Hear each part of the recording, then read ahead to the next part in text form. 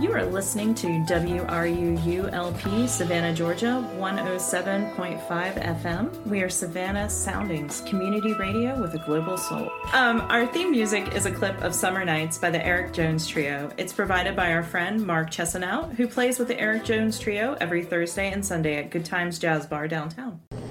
Hey everyone, welcome to Arts on the Air. This is Tamara Garvey and I'm with local artist Kurtis Schumm. Welcome, Kurtis. So glad to have you. Hey, thanks. Thanks for thinking of me. Of course. I'll start out by reading just a little bit from your website. So you had a career in the music industry, and then you transitioned into being a successful restaurateur with 4 restaurants over the course of 10 years.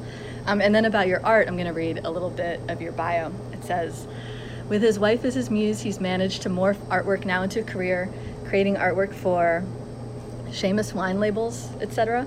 His female portraiture is his ethos, his modus operandi, and it's evident in the way his art has evolved into new groundbreaking methods. Cool. Thanks. So I love, it's almost like you have 3 separate tiers of creativity, right? Yeah. They kind of work together for me for some reason. It might seem confusing, but in the chef world, when we had sommeliers come by to explain wine to us and things like that, it's really hard and it can be intimidating to learn different styles of wine and what you like, which is what it all boils down to.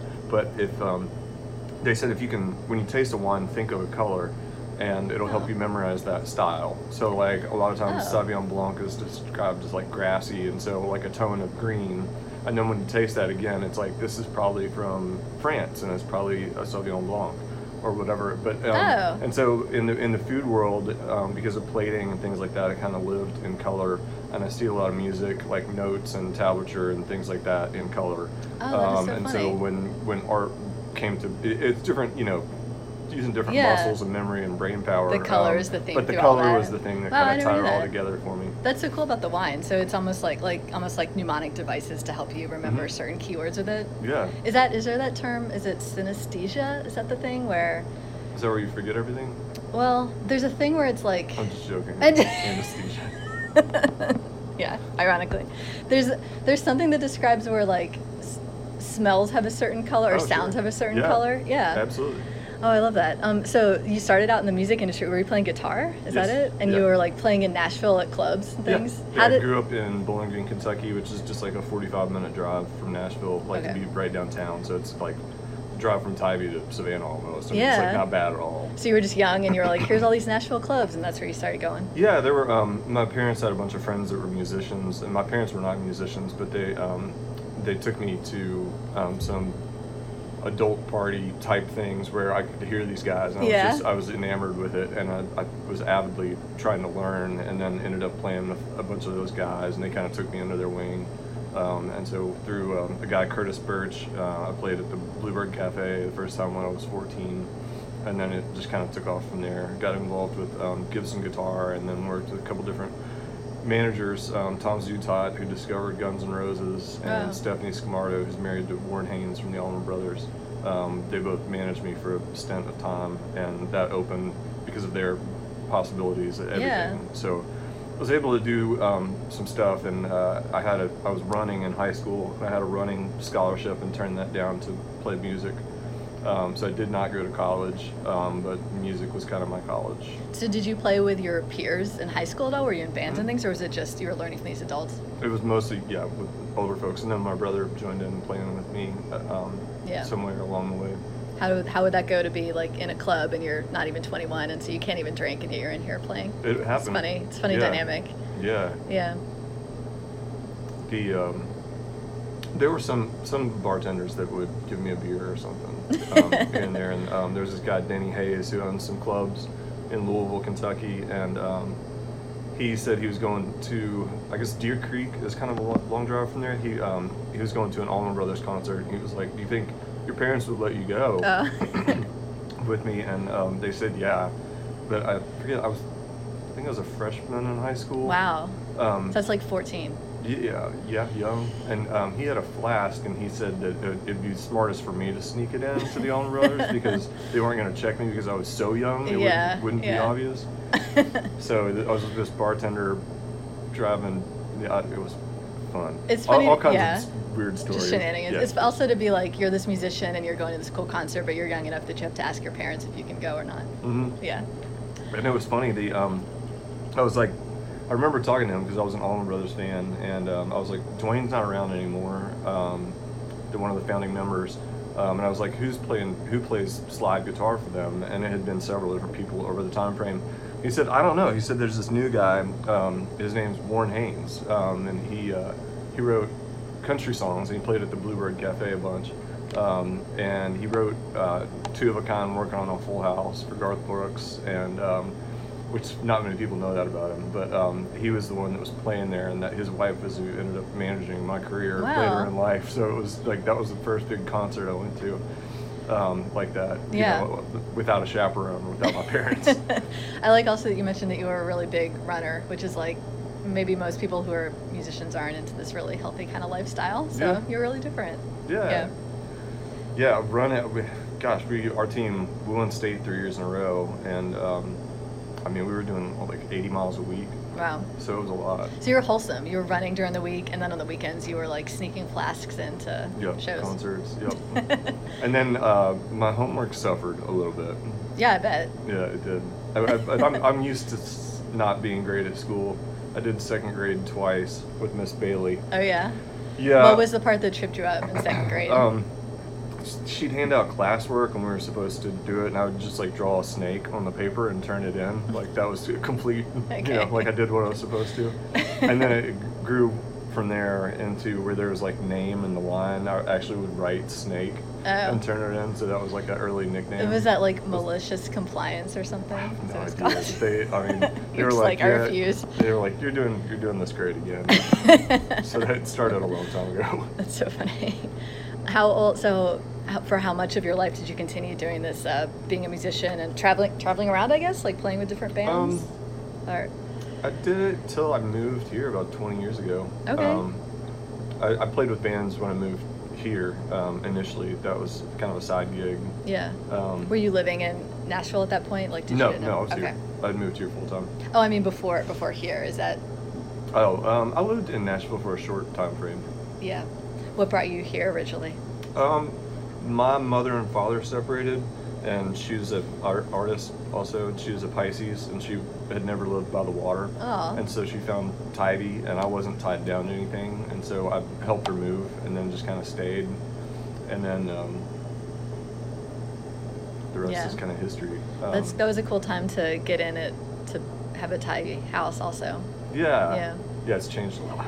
Yeah, was it very just like a small town feeling? And not as many hotels? No, it was tiny, but it was at the beach, so it was fun. Yeah. It was different than Bowling Green, Kentucky, by far. Yeah, you were finally at the water as well, right? You weren't landlocked.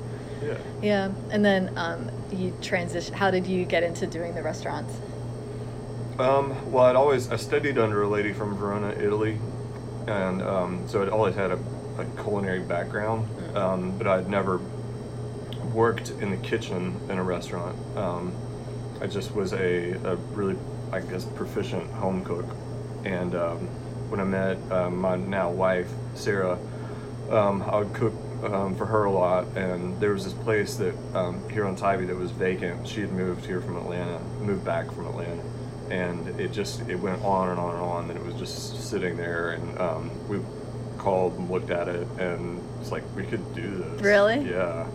And it was a lot of restaurant at that time frame. It seemed small the longer we did it. Yeah. But originally it was like 120 seats. Okay. So, with minimal actual restaurant experience, it was like a lot to bite off. What would that be? So 120 seats, can you give like an equivalent of some restaurant downtown that we might know? What would that be like? It's probably almost as many seats as the Forsyth at the park. Okay. Which is a lot of seats. Yeah. The restaurant there. So it's that's funny. Probably a few more than that. Okay. Yep. So you guys just looked at it and you were like, yeah, we're just going to start this restaurant. And that's sort of like the classic thing that people do where they think, oh, I'm able to cook, I'm going to start a restaurant. And then most of them don't work out. So what was it that you think worked for you? It was a really different flavor profile. It was some very unexpected stuff. We had like a duck taco, and we had a pear and chorizo fish taco. Oh yeah. And some stuff that was just kind of left field. And, yeah, it was really some avant-garde flavor profiles that didn't exist. Yeah. And so I think there was some success in that. And then we had a lot of great people that worked with us that were awesome, and there was a learning curve as there was with everything, but we just worked it really hard, and that was like right at the right after the '08 crash, I guess, Okay. or like 2-3 years after that. So opening a restaurant was probably not the best idea, and we weren't married at the time, and it's like, you guys really think this is gonna work?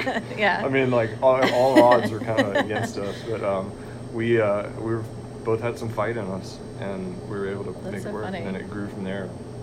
When was it? I guess Tybee was kind of a vacation destination then, but it would mostly be locals going, I It was guess. mostly locals. Yeah, so you just had Yeah. staple people.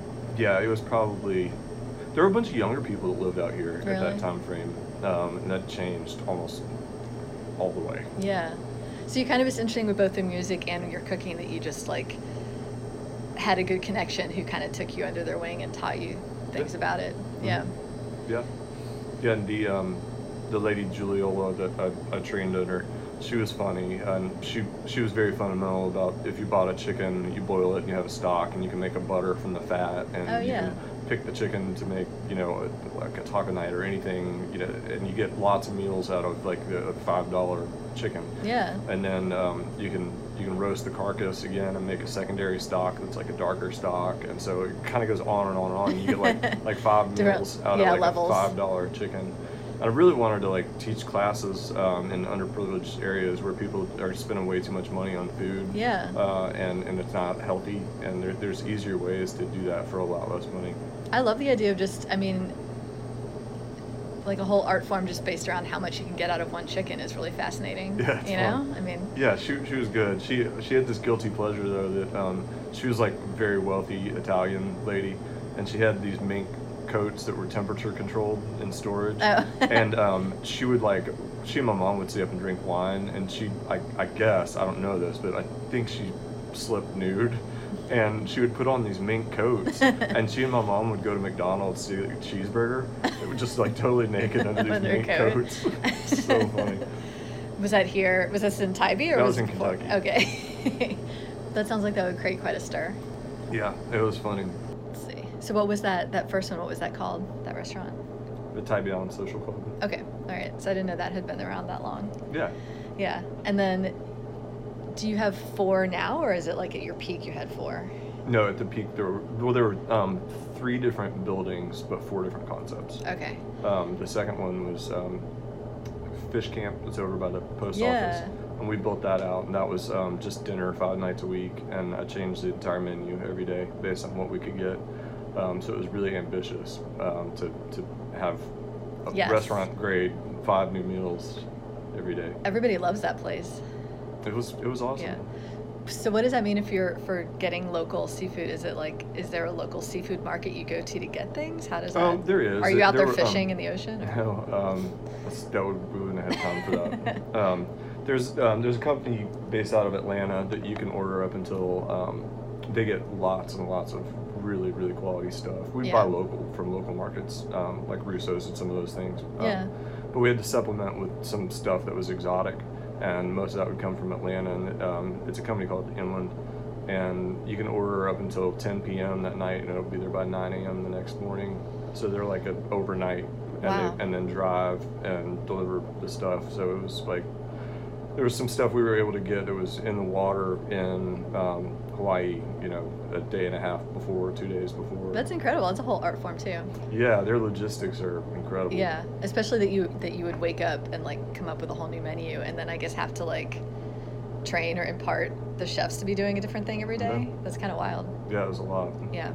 We would do some pretty basic sauces, and then based on herbs we could get or anything like that, we would infuse to change those things a little bit. So Yeah. it was always fresh, but we were getting whole fish and breaking them down, which is fun.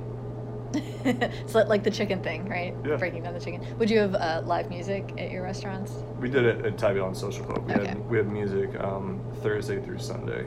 So would you ever play? Yeah, all the time. All the time. Are you still doing that? But yeah. Can we still see you play around? I haven't booked any shows, but Okay. yeah, I play for friends. Who do you play with? If you're There's just jamming. a local guy that toured and played with us a little bit. His name's Eric Dunn. He played with the band Velvet Caravan, and he and my Oh, yeah. brother are big friends, and so he was one that I would play with a lot. And then a guy named Zach Smith that used to live here. He's in Colorado now. We played together a bunch. That's cool. Yeah. I love that. So you kind of there was a little bit of overlap with the music and the restauranting, but I'm sure that was a huge amount of your time. So you kind of transitioned into that, and then at some point you just decided to move on into the visual art as well, right? Because of the restaurant, I would do artwork for the walls. There were other artists that we carried also, but I kind of got a following here through that, and people would buy stuff off the walls, which was great. And when I had time to paint, it was therapeutic for me because it wasn't a job. It was like after the chaos of the restaurant world, it was like I'd stay up and put in headphones and paint like all hours of the night. And so when we sold those concepts, it was just a natural transition for me because it was something that I had built a following doing. Didn't have the storefront for it anymore, but there were a lot of other people that were willing to carry my stuff. Yeah. And so I transitioned into that full time. So it started as just like a necessity. You just wanted some things to go up on the wall. You were like, I'll just do it myself. Yeah. Yep. Pretty much. So where did you go to get the materials? Like what did you start off doing? What was your early stuff? I was painting a bunch on board, and I would build my own frames for those, which was a learning curve in itself. Yeah. But, it was a lot on board. I was doing some canvas work, but I would stretch my own canvases. I used to help out with at Paula Dean's house a long time ago, and she had these beautiful linen panels on the front that had gotten sun bleached a little bit. She was going to throw them away, and I asked if I could have them. So a lot of the early paintings that I did are on panels from her. It was beautiful linen, so it worked great. Linen is really nice. Do you just sort of taught yourself how to stretch canvas and build these stretcher bars and things, or was it like you would look at her work and then be like, I just did it. It was just self-taught. Okay, cool. Were you painting? So your style now it's very in your bio it says your wife is your muse, and it's like women reclining, right? It's sort of like women at leisure. It looks like. Is that what you were always doing from the beginning? No, it's not. I always pretty much did figure form type stuff, but no, it just kind of living at the beach, and I wanted to create stuff that seemed relaxing, like it seemed like vacation, and that just kind of was a niche that worked for me. Yeah, that's cool. So you were just throwing your art up on the walls, and then people were buying it. Yeah. Yeah, there was one of the first big ones that I did was a girl in a red bathing suit, and there was a young couple that lived out here at that time. It was Pete and Logan Pollock, and they were getting married, and they were like, we don't know if we can afford this or not, but it would be our wedding gift to each other. And they were big supporters and such sweet people that I worked with them, and what they could afford. Yeah. And they both ended up, her father was a very famous tennis player, Stan Smith. There's the greenback Adidas, or the shoes that he designed. He was a multi-time Grand Slam tennis winner. And so she was a big athlete, and Pete was a big athlete. A lot of his family served in the American military. And they're just a really neat couple. He got into the pharmaceutical world, and she called me sometime later, and somebody was moving a mirror in their house or something, and it fell and it slashed the canvas. She was in tears. Oh. She was like, is there anything you can do to fix it? And I was like, there kind of is, but it's not going to be the same. And she goes, could you redo it for us? And so I did, just to help them out. But was this years later you were repainting it? Yeah. So did you feel like you were it's going to be even better this time? Yeah, you never know. Anytime you are asked to recreate something, I always tell people, it's not going to be the same. If you fell in love with those colors in that moment, that's why they say if you see something, buy it. If you're in the art collecting world, because there's a chance you probably never get that again. Right. If you contacted that artist and you said, I liked this one, can you basically just recreate this? And it's not, I don't know, it's going to feel maybe stiff looking or something if the artist really tries to recreate it. It's tricky. People ask all the time, though. Yeah. Yeah, and I always tell them that it's just not going to be the same. I can get pretty close, but it's not going to be a copy. Yeah, it's almost better if it'll probably still feel more loose and interesting if you were understanding what aspects of it they liked, and then you just did a whole new painting kind of incorporating that, right? Sure. Yeah. I feel like that before too. The few times I've tried to copy something I'd done before, that it just comes out stiff and it's just not as good, and it's kind of a disappointment. Yeah. Yeah, that's tricky. So it's interesting from the beginning that you were doing figures and people, because that seems so difficult to me. That just seems like a pretty advanced place to start off, especially if you're self-taught. And were you working from photos, or what would you do? Yeah, mostly from photos. Yeah. I have friends that were photographers and stuff that I would take, things like that. Yeah, I like the kind of unposed, like weird movement type figurative stuff that's also relaxing. So would you do, from the photo, you do a drawing first and then paint it? Did you feel like it was taking you forever to like get it to look good and get the proportions right? The drawings? It took a little while to get this. I mean, skin blending is tricky. My mom being an artist, she never like gave me lessons or anything, but there were like corrective measures for shading and stuff like that, like when I was younger and doing it, like how to make a nose not look flat, which is not easy to do. Yeah. And then like if you're doing somebody's eyes, where to put a fleck of light so that they don't look cross-eyed, because then it just looks like a black circle. So brown circle. What's your rule of thumb about where the fleck of light goes? Oh man, that's tricky. Sometimes I'll just play around with it, like put it like in a certain spot, and then the other one's got to match that, or it's cross-eyed. But is it in about the same place in both eyes, or is that not how? Usually. Okay. Yeah, but sometimes they're slightly different sizes. Yeah. And so with the newer technique that I'm doing, so like on canvas when I would do that, I had to basically forget everything that I'd learned. Because you'd start with darker tones usually and then build your way off the canvas, so like you'd finish with like cheek flesh colors and things like that. The highlights. And so with what I'm doing now, it's the exact opposite of that. I have to do those things first, which is totally backwards. Okay. So it's tricky. Yeah. You're always setting up a new challenge for yourself. Yeah. What was your trick you said to make a nose look not flat? Can you describe what that is? Well, there's a people will be curious. People will want to do this at home. Well, there's sometimes like a wider flat line and then a slightly different color that's a smaller square and then a smaller square, and it's just kind of an overlapping of shapes in differences of tone to build it off. And I just know how to do it. I can't really explain it. I guess if somebody watched, they'd maybe it'd make more sense. It's funny, it's been so long since I tried to do really a portrait, or like in SCAD where there's a bunch of classes where you have to do master copies or doing self-portraits and things, and it's been a long time since I tried doing really realistic portraits like that. But yeah, it's funny how when you're just staring at the features, you really quickly just sort of like disassociate, and you're not like painting an eye. It's broken down into tiny shapes and colors and things, and you just are like, I remember them always teaching us kind of, maybe you see a color or like a shape and you put it down and you think it's going to be wrong, like you don't think that's how it occurs in nature, but you just have to do it the way you see it, and then when the painting is done, it's going to look correct. Yeah, yes, exactly. And it's weird how many different colors there are in somebody's face. Everybody, I mean, it's like they're just like peachy colors, and it's like, no, there's like purple and green and blue and like everything under the sun. And when you're doing like the shadows, like in the areas under people's eyes or in the nose, that there's going to be like tinges of green in there. And there was a lady that commissioned me to on St. Simon's to paint her, and she is a beautiful woman of color, and she was like, can you do that? And I was like, I think so. I was like, it's tricky because I'm used to looking at me in the mirror, and I'm a white dude. And so it's a whole different palette of color to paint somebody.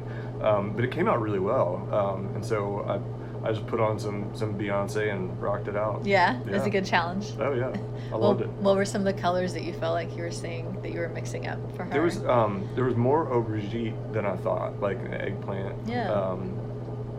That I ended up using. I didn't expect that. Yeah, I guess it's the same principle. It's like darker tones, but still has color in it. It's not just like shades of gray or something. Yeah, I got it now. Yeah, I love that. Yeah. So your paintings are, they just have a very like sophisticated, relaxed vibe to them, and they do look like just little snapshots, little moments that are posed. Yeah, I'm kind of wondering, so at some point you transitioned from you said you were working on just like panels and canvas and whatever materials you could find, Mm-hmm. and then you started working on, is it glass and plexi? Or just, is it just It's mostly acrylic? just lucite or Okay, plexiglass. lucite. Yeah. Okay, where do you get that? There's a couple companies that you can order it from. It's expensive. Yeah. And when I started playing around with it, I realized how expensive it was because I started using some epoxy paint on it because I tried oil and some things like that, and it would kind of scratch off, and I felt like it wasn't going to bond correctly, like a permanent bond. And then when I started using epoxy paints, it dries real quick or it gets goopy real quick. So it doesn't give you that work time like oil. It's more like the quickness of watercolor. And if you make a watercolor mark, it's on the paper. There's no, like with oil, you can kind of disguise and color and scrape like off. the edges of the mark is just there. Yeah, it's there. And so with the plexiglass, it was a little nerve-wracking at first because those paints, when they bond, it's like fingernail polish and it doesn't come off. Okay. So if you buy a full sheet that's like $300, you're doing a large painting on and screw it up, it's you're out. Yeah, it's painful. A lot of money. Can you scrape it off with one of those like utility knife things? It's really not. Because it's scratch. Wow. Yeah, that's true.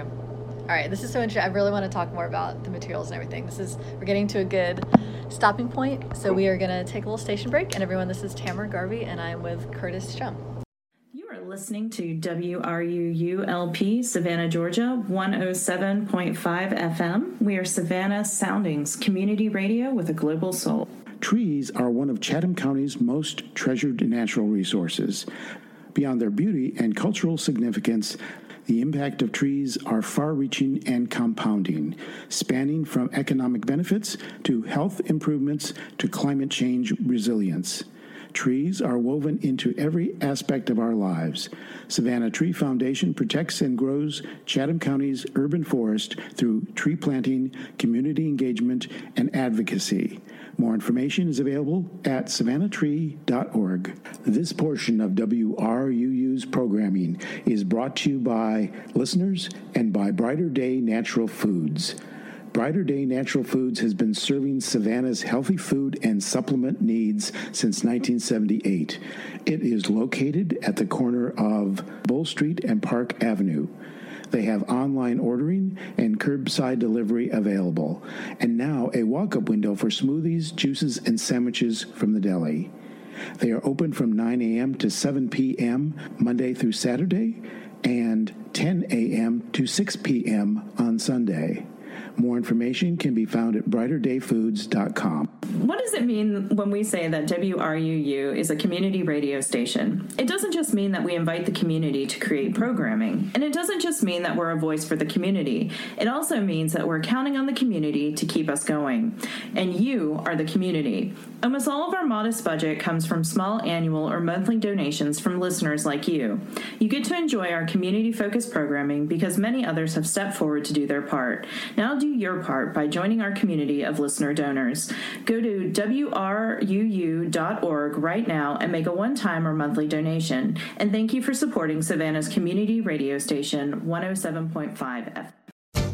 From flappers to feathers, sequins to leathers, shabby to chic, and everything unique, WRUU has the look in its Southern Speakeasy Fashion Show Saturday, September 30th from 7 to 10 p.m. Discover the Low Country's most creative designers and boutiques and help support the most unique radio station. The WRUU Southern Speakeasy Fashion Show at King Oliver's Creole Jazz Bar, 514 MLK Boulevard in Savannah. Saturday, September 30th from 7 to 10 p.m. Tickets available at eventbrite.com.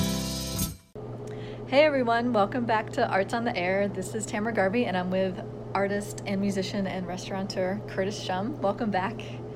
Yeah, thanks. Of course. Good to have you back for the second half. I know, we needed that break. Thanks for continuing on. Yeah, you're welcome.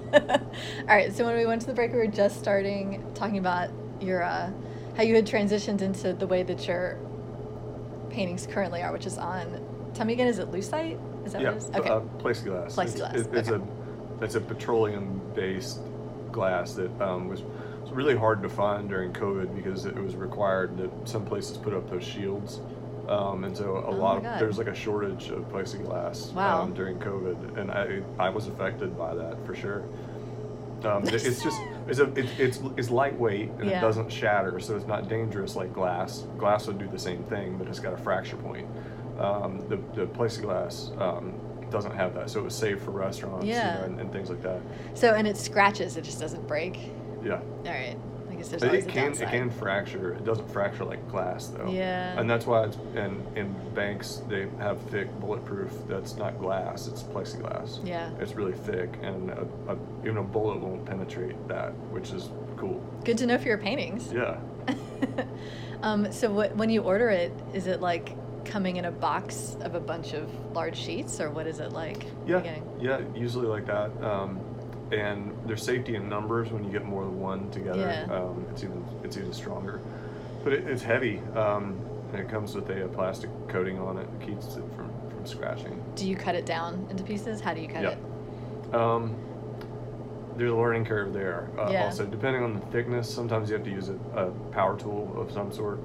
But for the thinner ones, you can cut it pretty easily with a razor blade. Oh, yeah. Where you can score it and fracture that, Okay. and it'll break along the score. Do you have to score it on both sides like a bunch of times and then bend it, or No, Okay. just on one side. maybe I'm just very weak?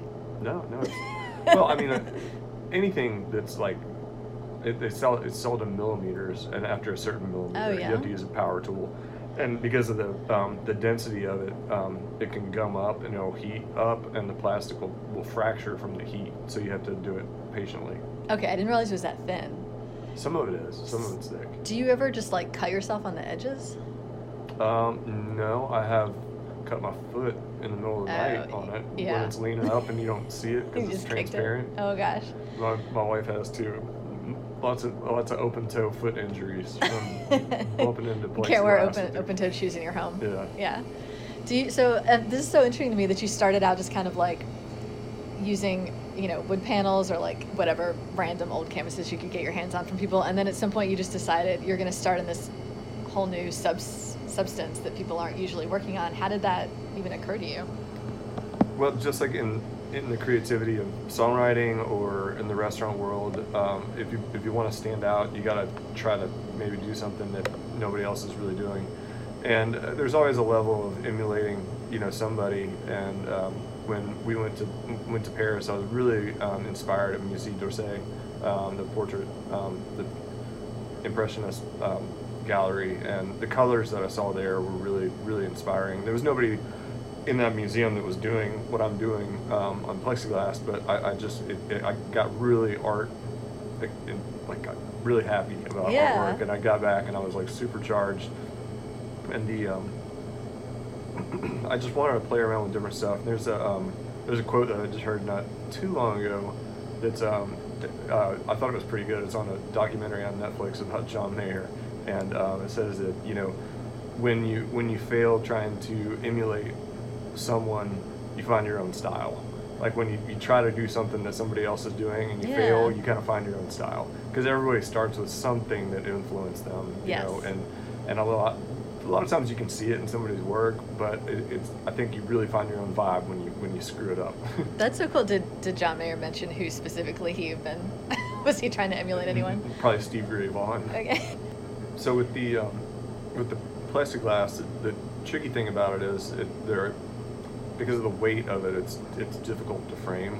Okay. And because there is movement in it, there's almost got to be things that help stabilize it. So the framing was almost as much of an obstacle as it was the creation or the inception. Yeah, I would think process. If it's smallish, then it doesn't wiggle so much, but the larger ones, it's almost like it would bow at different areas and wiggle. It can very easily. So when you frame it, would you have like a white backing board behind it or something, or do you do just a frame and so you're still like seeing through the whole piece? I've done it several different ways. I've done floating images. Yeah. And I've done some that have like a foam core behind them. Yeah. To stabilize it. Yeah. And well, kind of to stabilize, I guess. Yeah. But also to give it that depth. Just have a background. Yeah, which is nice. The depth on that is what really got me excited about it. And I think it's where there's been a lot of success because nobody is really doing it. And there's a guy that I work with. I just did a show at their house in Ponte Vedra, and he owns a plexiglass company, and so we're we're scheming for some Oh. new things that are kind of custom, like 5-side boxes and things like that. Is that like, so you'd been ordering plexi from his company and then Mhm. gradually just formed a relationship with him? Yeah, actually, it worked backwards. His wife found my stuff on social media, and she commissioned me to do a piece. And then I think there were 2 more after that. And then she wanted one done custom, and so they invited us to stay at their pool house, which is like on Billionaires Row. So here comes a little Kentucky boy. And to where was paint this again? In Ponte Vedra. Okay. It's at a really fancy country club. But I did that there, and then she wanted to do something again, and so I did a bunch of work and traveled down to stay with them, and they did a private party and invited people to come and have a happy hour and look at stuff. Did you go there and do the paintings while you were there? That time I didn't. Okay. No, before I did. I took all those with me. How was it transporting your work? Were there It wasn't things you had that to figure bad. out? No, Yeah. I've gotten good at that. I usually ship my own stuff because I don't really trust people because they don't know where the Yeah. vulnerabilities are.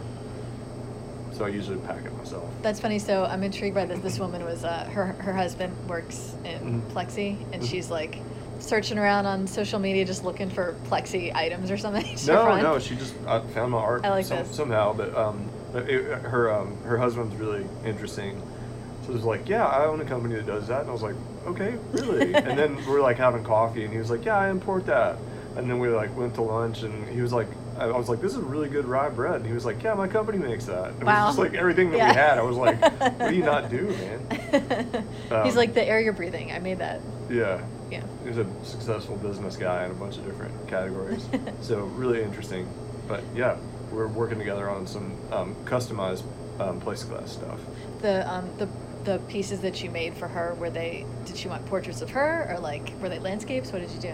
No, for her hosting and footing the bill for all the guests and everything, I did a painting of her daughter for her, and so I took that there. That's so nice. Yeah, it was cool. Was that the first time you'd gotten like a portrait commission for someone else?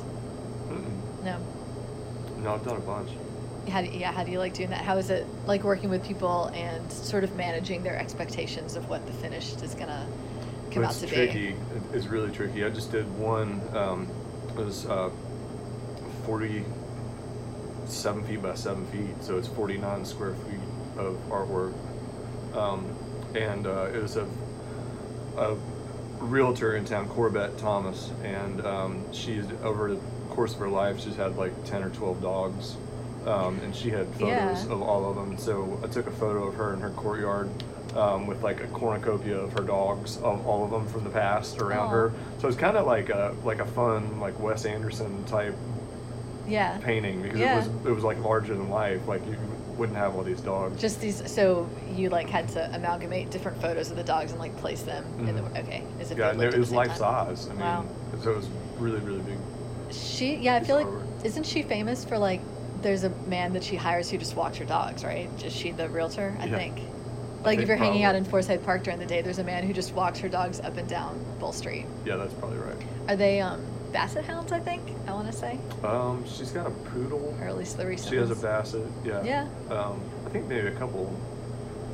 So Yeah, that it was a not. bunch of different dogs, but it was a lot of work doing a full size of her, like full on, like Yeah. lots of colors, and then all the dogs. To do like 12 dogs life size was like a really intimidating project. Yeah, how do you do? So I mean, your work looks so like that. The paint it seems like you kind of don't have like complete control over like how the colors are going to be and how it lays down, and just like the patterns that the paint is going to make when you put it down. So did you like, was it kind of a typical commission where you come up with sketches and she approves it and then you just have to try and like recreate that?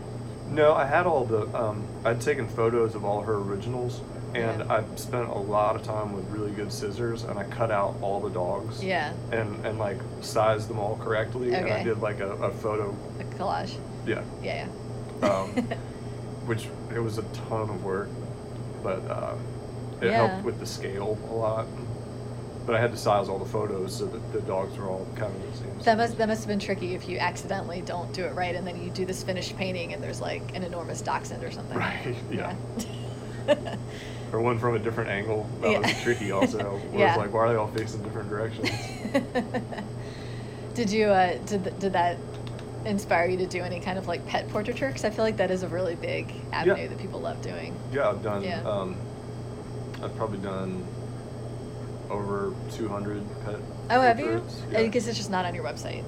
No, I haven't put a ton of it up there. Yeah. So a lot of them were like real personal. People who have wanted dogs to come around that are not around anymore. Yeah. And it's, it's pretty emotional, and I like hear these stories, and everybody's like so sad, and then you get all these like text photos of people crying with their paintings. And it's like, really special. 'cause pets are emotional, and there is a big niche for painting pets. Of course. I haven't done that many pet portrait commissions, but probably half of them were a surprise for someone who had lost their dog, and someone else saw that in them and wanted them to get this portrait. And so there was the whole element of like that the entire thing was a surprise that they were going to unwrap this thing. It is really emotional. Yeah, there's a lady that I'm shipping off a commission for her. She got a gift that was one of her pets, which was the weirdest one I've ever done because it was a bee. A pet bee? Yeah, she's a beekeeper, and she has a photo of one that she says is her favorite. Wow. And so I painted the bee. How long had it lived, that bee? How long does it be? How long do you have to bond with any one bee? She was probably making up that it was the same one. How big was it, that painting? Like 11 by 15 inches, something like that. I'm looking at your work and the size of it. I feel like I want you to do my dog just a really enormous. Just also the idea of having this like hulking portrait of a pet bearing down on you from the wall, I think is really funny. Oh, it's awesome. Yeah. I totally dig it. So I guess with your work, you haven't gone into the avenue of like making reproductions or prints or anything of it. Is that a conscious thing? You don't want to have to like get into all that, or what's your feelings about it? I'm open to it. I guess for mine, somebody would have to scan it. I don't know if you could photograph it and print. It'd have to be like a large scan, so it'd probably be pretty expensive. I don't know. I haven't really gone down that road. Yeah. Because then it would have to be printed, for the same effect onto plexiglass with like a laser, or something. Oh, that's interesting. Yeah, I guess. Or if you wanted to, I'm looking now. You have one piece that's up on the wall that's white. Yep. And so like every shadow that comes in from the room kind of projects a shadow on the piece, and then you have another smaller one down here that is framed, and it looks like you do have a white board behind it, so it makes it look like just sort of a traditional painting that could be on paper or something. Sure. Yeah. So I guess you could end up doing a print that's just on paper, but it's just going to have that look. Like it won't be. Right. It wouldn't have that glossy look. texture. Yeah. And so the fun thing also about the plexiglass versus like just a piece of glass is that it doesn't have that green that glass has. It's like a true clear. Oh, it's true clear plastic. So that was why I started going that direction. Yeah. Also, just because it's so modern and like glossy. Huh. Yeah. Like the technology that makes glass, it just always has some kind of color tinge to it. Mm-hmm. Can you talk a little more? You mentioned a bit about your evolution of the paints that you ended up using on the plexi. What is it that you've arrived at that works the best for you? It's mostly three things, but there is a little bit of acrylic, and then there's some ink, and then like I said, the epoxy paint. So a lot of those like thick, goopy colors, in this. The green here is an epoxy paint. It's like a fingernail polish, so it's like really, really shiny. Okay. And that's the dangerous one. So I'll post this image to go on. This is going to be the woman in the green bikini. Yeah. So is it epoxy? Is that almost like? Is it like paint that people use for model cars? Is it like that? Yeah, kind of like that. Okay. Can you buy big amounts of it? Like how? They're probably most of the sizes that I buy. They're like 3 ounce. Okay, because I'm thinking you mentioned inks, and I work with inks too, and it's just these little dropper bottles, so it's kind of small quantities of stuff. Yeah, a lot of that stuff's expensive too. I mean, to anybody out there listening that's not an artist, the expense of some of the things, when you go to an art store, and you have like a small basket of things and go to check out, and it's $160 or something. It's like, oh my gosh. Yeah, if you had to buy a lot of bottles of ink, that would be a lot. And then if you're buying kind of nice brushes, like really nice watercolor brushes, and I know you mentioned acrylic, that probably, I guess that's the most economical of all the things you're using, right? Where you can get a big tube of it or something. Right, exactly. Do you water that down so that it's just behaving like this water-based medium? Yeah, it works differently though on the plexiglass. It has to be a little bit thick, or it'll separate. Okay. And just spread. Yeah. Yeah. So on canvas, it wouldn't do that quite as much. If it was like a heavily like gessoed canvas or something like that, then it can separate a little bit. But I always like mine a little drier. Okay. Like just a wash of paint. So then it'll dry really quickly. Yeah. How do you, when you put the ink down, that's just pure liquid. Does that not just spread everywhere?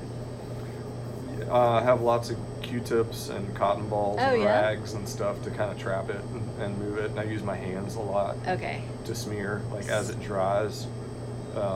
So it's like there's brushes and like mad science lab stuff all over the place. I'm imagining, so you almost like if you put a little ink down and it just wants to go everywhere, you have to like create a little blockade for it, like a little fortress to keep it in place or something. Yeah, sometimes I'll let it dry a little bit more before I apply it. Yeah. But if you catch it right at that point, right before it dries, then it'll stay. Do you do a pencil sketch first on the plexi? Does pencil go onto it? Mm-hmm. Or okay. So there's no sketch, you're just like painting straight on. I do a layout with some markers sometimes. Okay.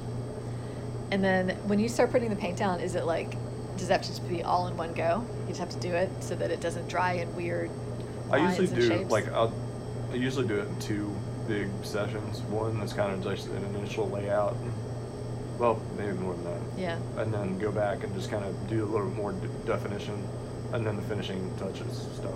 And you said you work light to dark with these?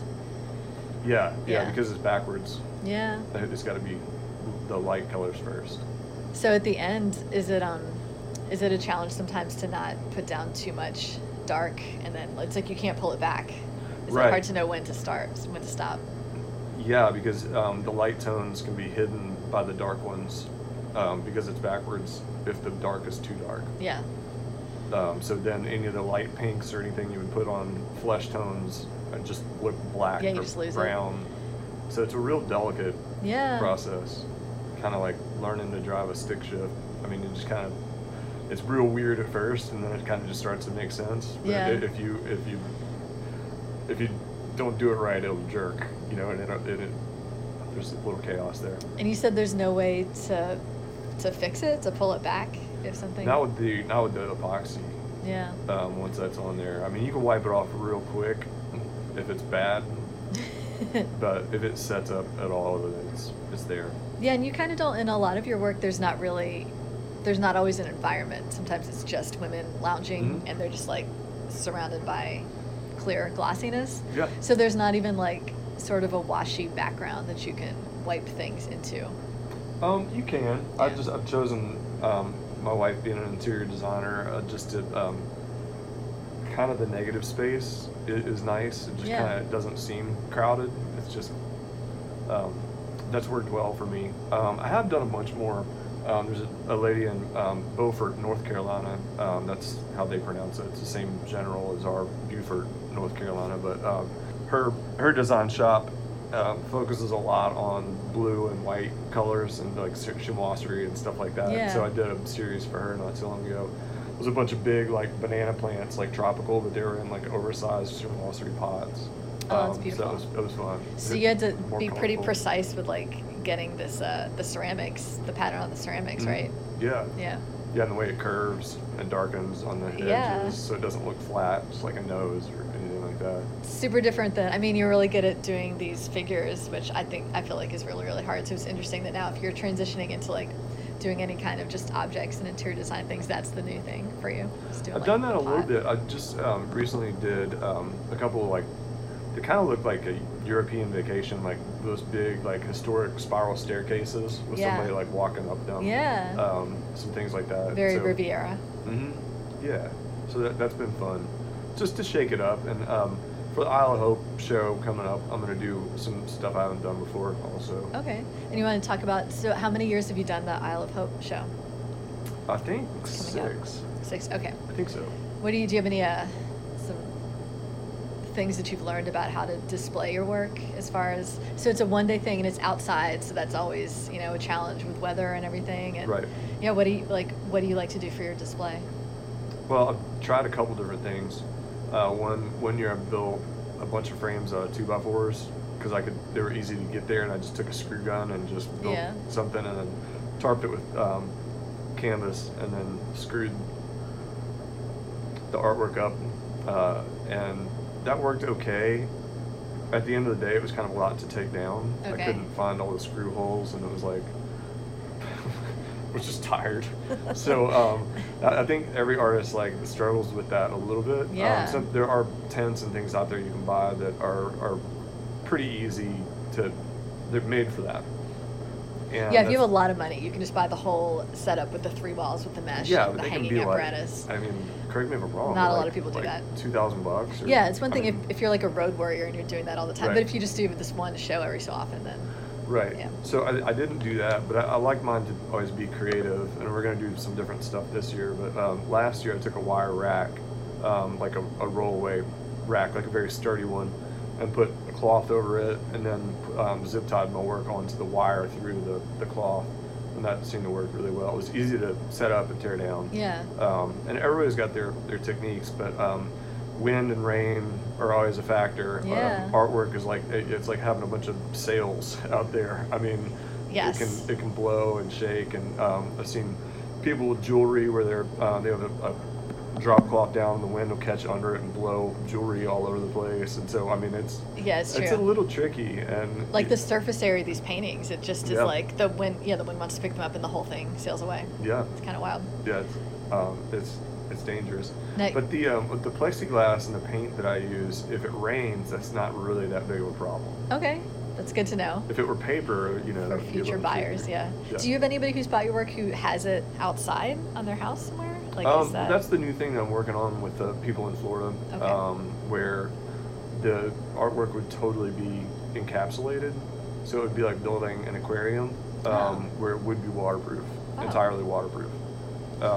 So it could go in a shower, if you wanted artwork propped up on the floor in your shower, or it could go outside. Cool. Things like that. So a new avenue you're going into. Yeah. Yeah. Now you mentioned with your display at Isle of Hope that you're zip tying your paintings to something. Does that mean, do you always have holes in your paintings? Is that no? It's just the fixture on the back that you would normally hang on the wall. Yeah. I just put a zip tie on that and then tie it to the wire. It allows you, when something is hanging like that, is not in a frame, and doesn't have a board behind it, whatever your wall color is going to influence the painting. So if you got bored with this painting, you could take it down and paint the wall a light pink right there and put it back up, and it'd be a totally different painting. Oh, that's very beautiful. Or like a light gray or anything, or even a neon of some sort, and it would just be, so your artwork, when you are going that route, some people I think get bored with artwork, and I know people that resell collection that they've had for a long time, but with this you wouldn't really ever have to get bored with it. You can just change it. That's so cool. It's almost like in theater, how there are those colored gels or whatever that you put over the lights to change up the lighting. Yeah, you could do a sunset behind it, make it a whole environment. That's so cool. You could, sure. There's one in North Carolina, that designer that I was talking about, she hung one on grass cloth. So it's got just a real neat beige texture behind it. It's really pretty.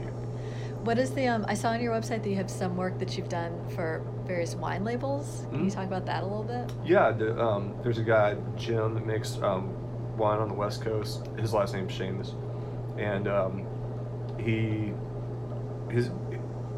felt like his wine labels weren't selling really well.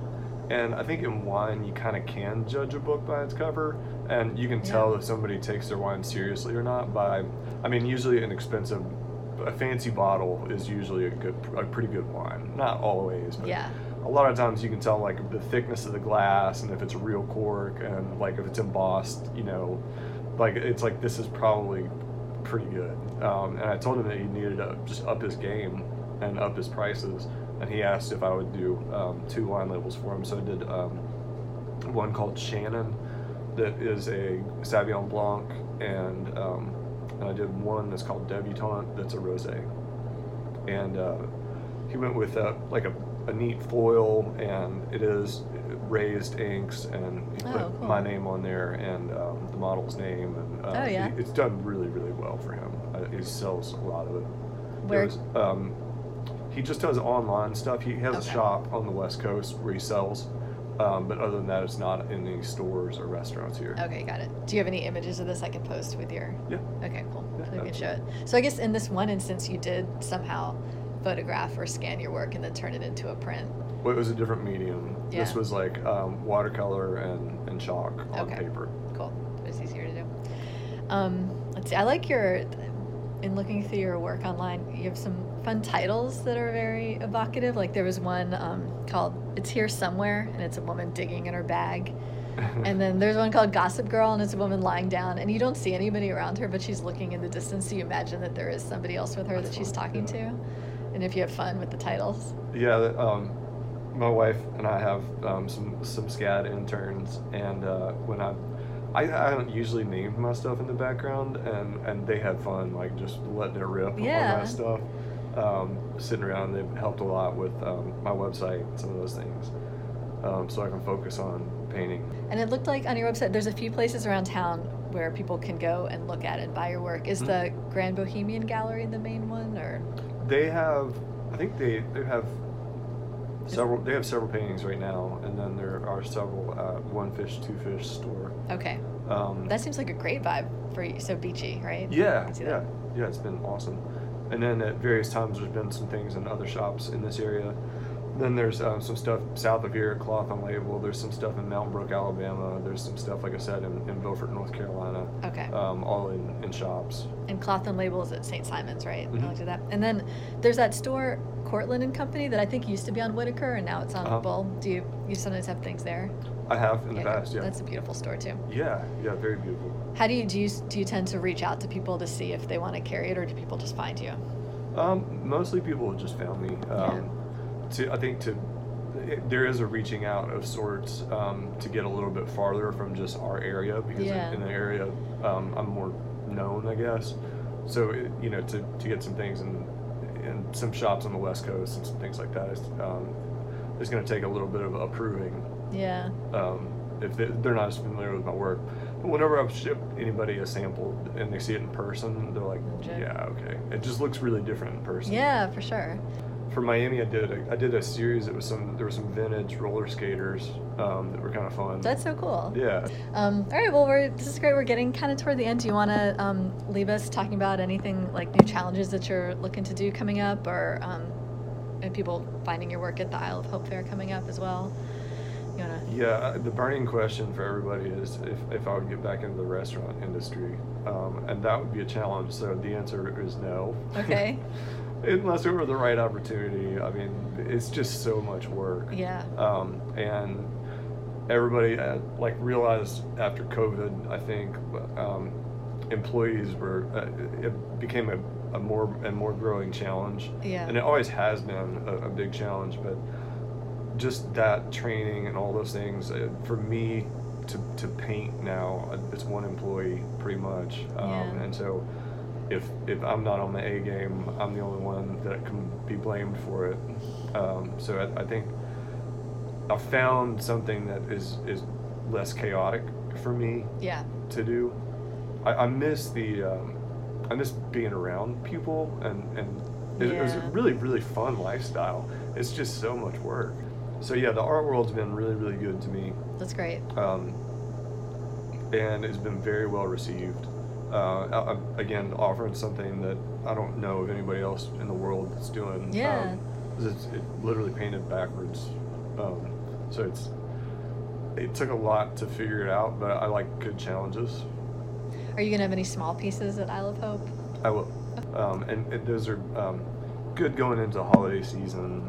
I will be attending the Isle of Hope as a visitor this year, so I can't wait to come around and see your work. And thank you. It's been such a pleasure talking to you. It's such an interesting format that you're doing, and I loved hearing about your music and your restaurateuring early lives too. Yeah. All right, thanks so much for the effort you put into this. It's a beautiful thing you're doing, and I hope everybody out there really enjoys these programs. Thank you so much. That means a lot to me. All right, everyone. This has been Kurtis Schumm, and thank you for listening. Next up on WRUU, That Old Savannah Magic from 4 to 6 p.m. It's a variety show featuring Savannah history, radio theater, interviews, and music.